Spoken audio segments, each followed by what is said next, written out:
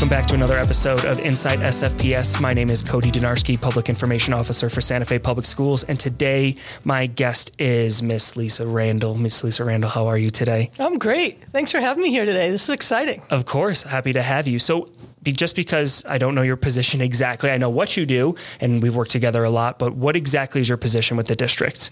So I am the district's Sustainability Program Coordinator. Sustainability Coordinator. So everything green, everything, I know you do with recycling and energy and the solar, all those beautiful solar rays you see in the around the district. Yep. That all comes from you, right? That's right. Awesome. So we'll get started. So originally you are from sort of my neck of the woods up in the Northeast. You're from Maine, correct? Yeah, Maniac. I'm a maniac. And then from Maine, so that's where you grew up, went to high school, and then you graduated and moved to upstate New York? Yeah, I would call that upstate. Well, I spent my entire K-12 years in Maine. My mom still lives in the house I grew up in. That's awesome. Yeah, it's pretty cool to go back and visit, and a little surreal all at the same time.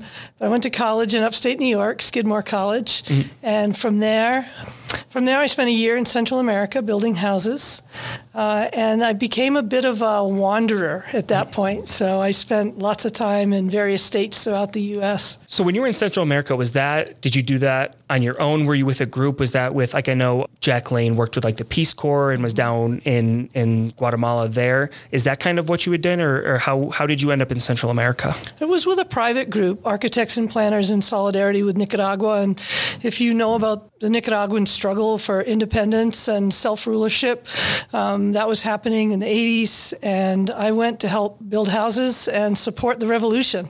I really believe that, self-determination and equal opportunity for all was what mattered and what was important, and that's what I wanted to do with my life, and I had a great opportunity to go there and do that each and every day. That's awesome. So when after Central America, what was your kind of next step? I came back to the U.S., and I have to say I was a little wondering what I should do with my time. And, there's so much about our country that's amazing, and there's so much about our country that we need to change. And so I really wanted to be in a place that was questioning, that was growing, that was evolving, that wasn't making assumptions. I wanted to be with people who cared about all and cared about equal access and cared about respect for everyone and opportunity for everyone. So that wasn't necessarily readily available, right? And so I spent a lot of time traveling. I guess I was a radical hippie in a bunch of ways, just kind of going from place to place and making myself useful and learning and growing at the same time. What was the favorite place that you kind of spent during that period of kind of wandering? What was your favorite place that you had visited or spent time or did anything in? I think Vermont. There were just a lot of people, like-minded folks, who were trying to make the world a better place and use their talent and their time and their energy to do that. And I met a lot of folks who were just doing good things. They'd wake up each day and, do what they could to achieve their dream. Vermont's such a unique place. I'd gone skiing in Killington in the winter, and it's just so different. And even, being from New York and driving through kind of the upstate part, everyone pictures New York as this concrete jungle. But right. Once you get past Westchester and Orange County, it's very different. Absolutely. But it's just such a unique place. It's so different. I remember I was staying at my buddy's place, and we would snowmobile to get food. Yeah. We went to breakfast and, people would park their snowmobiles outside. You wouldn't see any cars. You would just see snowmobiles and, yep. It was just such a unique experience. And it's definitely a different place than anywhere else that I've ever been. Yeah. Well, there's, when you live rurally, and I think it's that way in New Mexico, you realize you have to depend on one another. Mm-hmm. You have to be there for each other because life is harder when you live rurally and you don't have a store or a gas station or a charging station right down the street, right?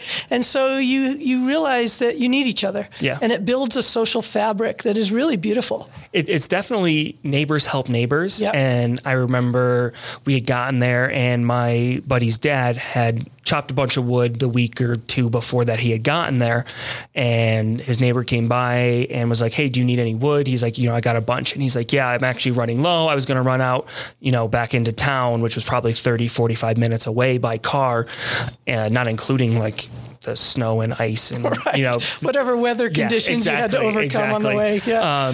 And he's like, "Yeah, I'll take some, I'll get you back. I'll pick you up another quart or two." Yeah. And it was just such a unique experience to see people just rely off of each other and not rely on everything around them. Like I rely on Smith's and Target and, Chipotle and all the things around me. And when you live in such a rural area, you rely on your neighbors and it's such a unique experience. So I definitely can see that. Well, it's a different use of resources too, and a different appreciation for resources. Mm-hmm. And I think when we think about sustainability, that's part of that, kind of circular thinking. How can we share this? How can we produce this? How can we use this in the most efficient way? How can we reuse this? How can we share this resource that is limited? And I think when you live rurally, you have to think like that.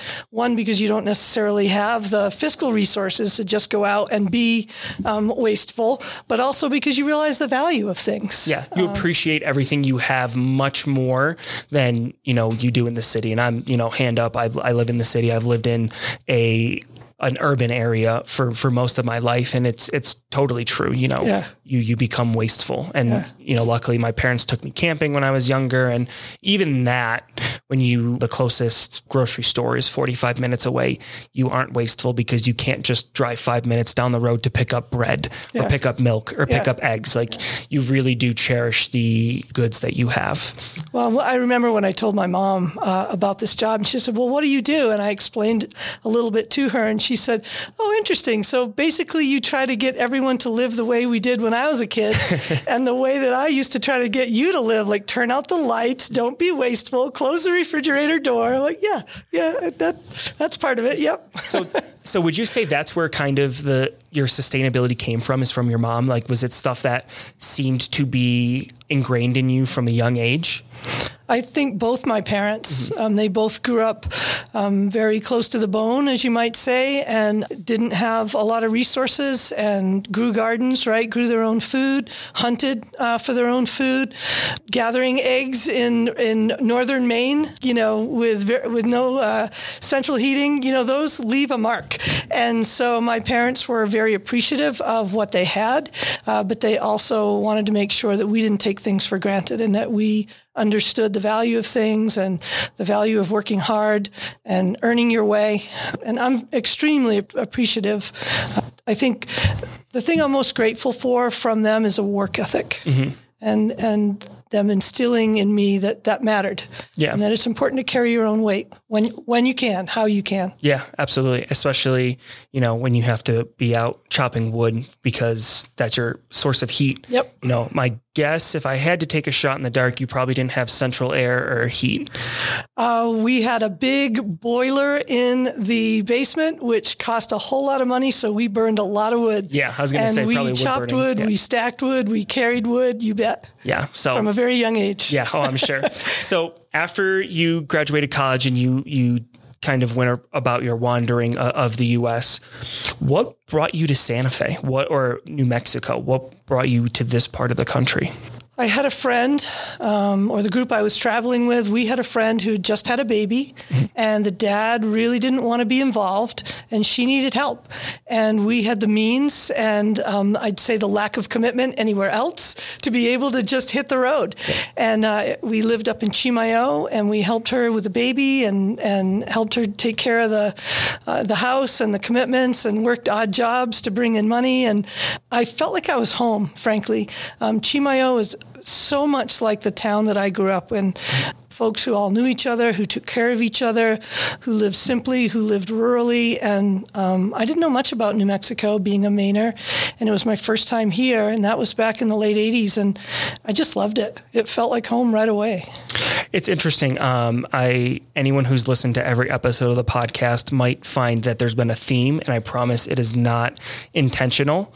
But the last 3 or 4 episodes have all had connections back to New York and the Northeast. So, the reoccurring theme is that, a lot of people are just like transplants here from the Northeast. And listeners have heard me say that my dad had always told me, like, when I said that I was going to move out here, is that you're going to miss the green, you're going to miss the grass, you're going to get sick of the dirt and the sand or whatever. And like, there hasn't been a day that goes by that I'm like, man, I miss grass. I miss cutting grass in, 90 degrees and 100% humidity. I love this landscape. I love this part of the country, and it's so unique and so different. And I feel like maybe that's why us Northeasterners are so drawn to the Southwest, is it's almost drastically 180 degrees different than where we're from. We're used to trees and these hills and like an ocean and 50-mile wide lakes. Exactly. And out here, it's not like that. And I think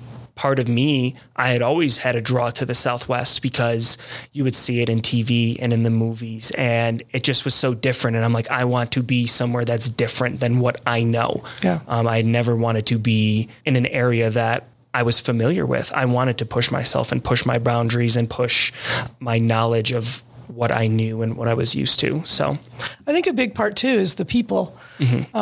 There's just something incredibly special about New Mexicans, and northern New Mexico is where I've spent most of my time when I've been in New Mexico, and the warmth, the humor, this kind of can-do spirit, no matter the odds, the embracing of other.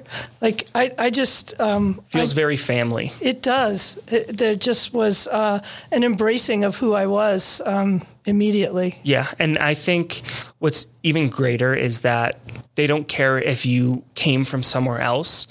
It's almost like you're here now, so you're family with us.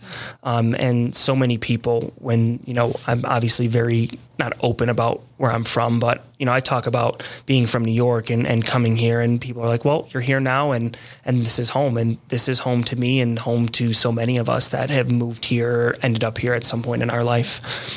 So then how did you came here with a friend and helped take care of the baby and worked a bunch of odd jobs. How did you end up at the district? Did one of those odd jobs turn into the district, or how did that end up coming to be? I became an AmeriCorps volunteer through the community college, and I was placed at Agua Fria Elementary, which is now Nye Early Childhood Center, but was an elementary school for decades out at the end of Agua Fria. And I was there 4 days a week, so I was a full-time volunteer, and I basically said to the principal, I'm here to do what you need. What do you need? And I ended up doing lots of things which were in my wheelhouse, like fixing things or painting things or building things, but always with kids. And it happened to be with kids who were having a hard time being in class that day, they were having a meltdown, or there just was some issue where they needed to go do something physical. They needed to get out of the classroom and get outside. And so I spent my day doing awesome projects on the campus at Agua Fria with kids. And I said, I want to do this for a job. I want this to be what I do every day. And so I went back to school and got another degree, this time in teaching, licensure up at Northern. And I was working full-time at Agua Fria. At that time, you could be hired to be a teacher if you were in a teaching program. And you had a certain amount of time to get your degree. And I did that. I worked full-time at Agua Fria as a teacher, 5th grade teacher, and I went to school on the weekends and in the summer and at night. And here I am, 22 years later, still an employee of Santa Fe Public Schools. So it's been a really cool journey. Yeah, it really has. That's incredible. So were you, because of your background, was sciences your main focus, or did you have another subject that you found a great interest in teaching? I'd say social studies was my favorite subject to teach because, I've always had a social justice kind of lens on the world. I knew I was gay from being a wee one. And so when you're part of a marginalized group, you have a different window on the world. And at least that was my experience. And so I always had this idea of using my time and my talents for the greater good and inclusion and bringing people into the fold. And I think that's part of always feeling excluded.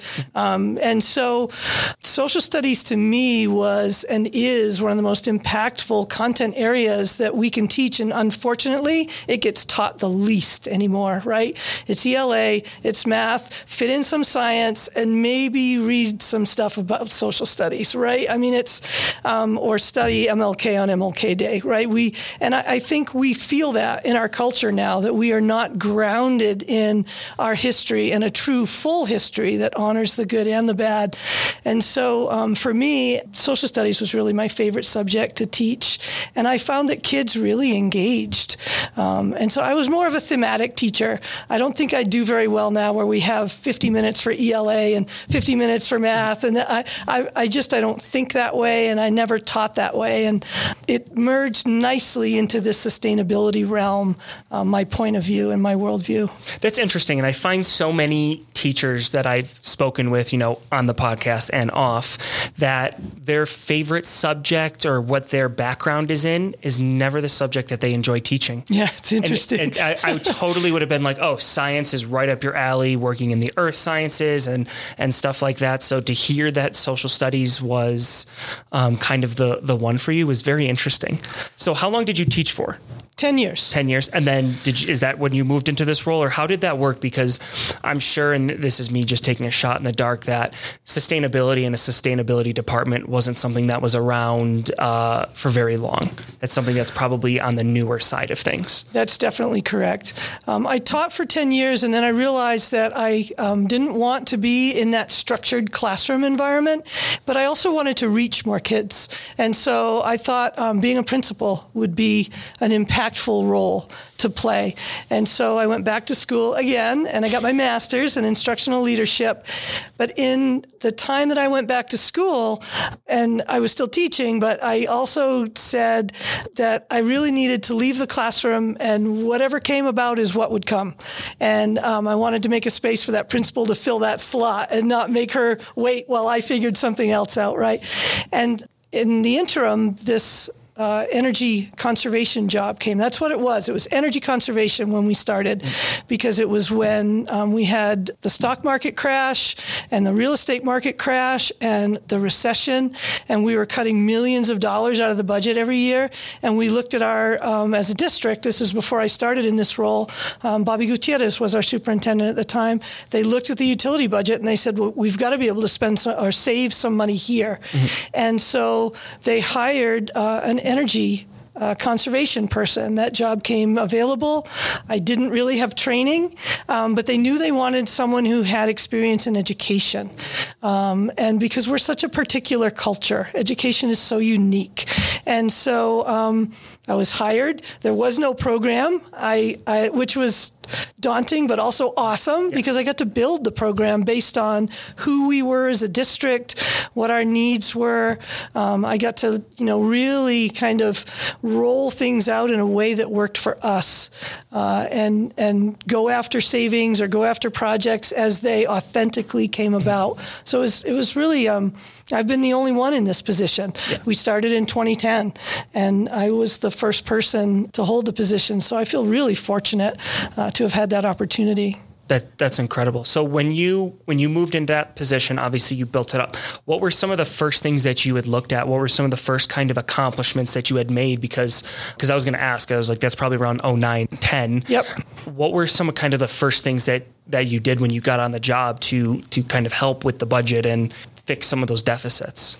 Well, we looked at where we were spending money, right? All of our utilities, where do we spend the most? It was with P&M on electricity, right? Electric lights, electric heat, everything that we were plugging in. And electricity was probably, I think it was like almost $2 million. It was more than all of the other utilities combined. Wow. So we started doing lighting retrofits. We did our motion sensors, which I know make people nuts because they have to get up and do the hokey pokey in the middle of whatever they're doing. But we thank you for that. And it's good to move around anyway and do the hokey pokey. But we looked at things, anything that was inefficient or wasteful with lighting.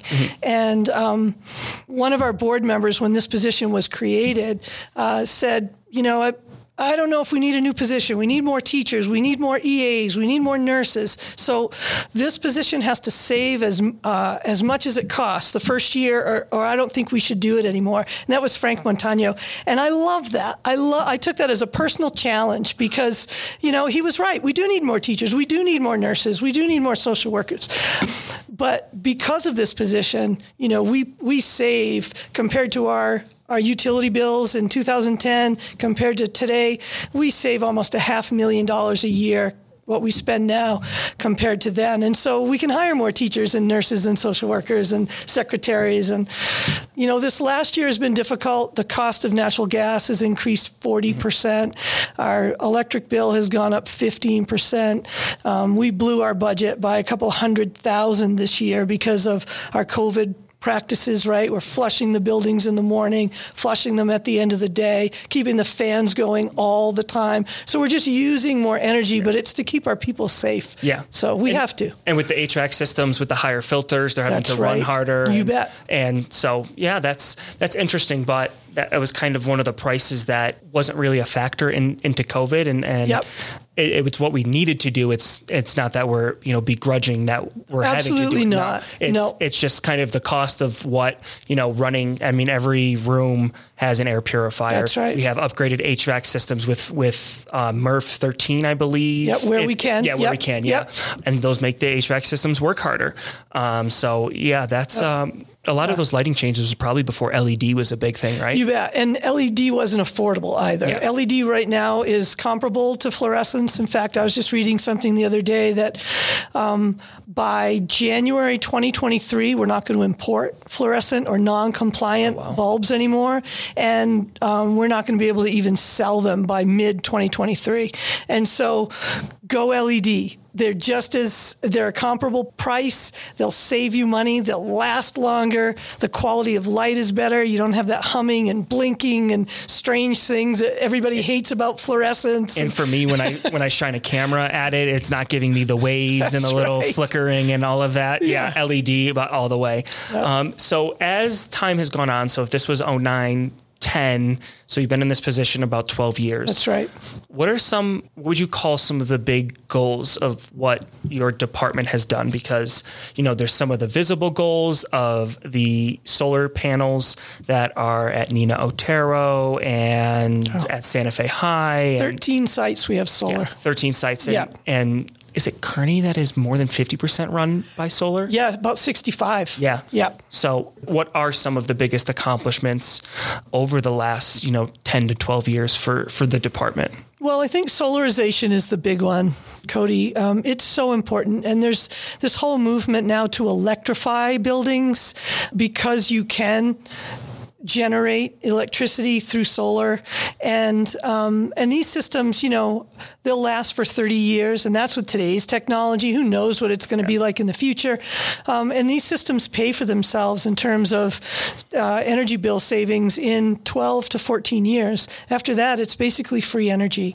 And so the more that we solarize, the better off we are in the short term and in the long term. And so that's a big one. Right now, the district's 25% solar powered, which is pretty fabulous for a public school district this size. And 29 schools, 11,000 plus students, and how many in faculty? About 2,000. A 0.25% of electric is, that's pretty incredible. It really is incredible. And then I think something that you don't see that you might know about because sometimes you want to crank up the heat or crank up the AC, but we climate control our buildings. And so in the evenings or on the weekends or during vacations or if a building's closed for the summer, we're not heating and cooling an unused space. We keep it at a minimal temperature, but we don't leave the lights on when people aren't there, and we don't leave the heating and the cooling on when people aren't there. And you can't do that manually. You just can't have somebody run around, hitting the thermostat to where it's supposed to be at the start of the day or at the end of the day. And so we do that through HVAC controls, and that has made a tremendous impact in terms of savings. You don't really see it, and you might feel it because, Sometimes you do want to like just a little chilly sometimes in my office. Sometimes that's right. And but we never want people to be uncomfortable. You know, we shoot for 72 degrees year round, which is a pretty comfortable temp, I think. And, you know, we encourage people to wear a sweater or wear a lighter shirt. So, or open the windows, yeah. Or open the windows if you need to, which is wonderful. The other one that I like that I also don't think gets talked about as much as the food waste. That one so is important. Huge. Yeah. Can you talk a little bit about what the program or how we do with food waste? You bet. In 21 of our schools, Reunity Resources, which is out at the old community farm at the end of Agua Fria, wonderful local husband-wife team, and then all the partners that they've brought to their incredible program. They pick up our food waste every Monday and Thursday to the tune of about 5,000 pounds of food waste a day, which is horrifying.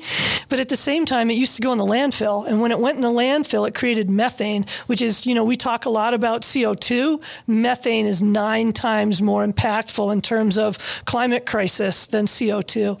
And so keeping food waste out of the landfill is a vital strategy around climate mitigation. And so we've been able to minimize our costs for trash, right? Because we're not sending so much trash to the landfill. Our custodians are great. Our kids are great about how to collect it because it's a different process than just throwing everything in the trash. But it's really amazing. And then we get Reunity Resources creates all kinds of fantastic soil products from that food waste. And so that ends up back on our campuses in our school gardens and on our landscaping. So it's a really cool, full circle, planet positive, fiscal wash, right? We don't pay more to do that. We just use our fiscal resources in a better way to do something really beneficial. The work you guys do is so incredible, and it makes me so happy. It's awesome. so exciting. Yeah. I want to thank you so much for coming. And if you want to learn more about the work that Lisa and the sustainability department do, you can head to our website. Under the departments page, there's the sustainability page. It goes into detail about all the amazing things that the sustainability department does and really just the amazing work that Lisa and her team do. So I want to thank you for that. And to end the podcast, I'm going to ask the question that I ask all of our guests. What is the best piece of advice or guidance that you have ever received from a teacher? You know, teachers have been so impactful in my life, and so it's hard to choose. But I would say it was a teacher at the community college, a professor, and she said, do what you love, the rest will follow. And it sounds simple, but it has been a guiding light of mine for a number of years now. So as much as we can, do what we love, the rest will follow.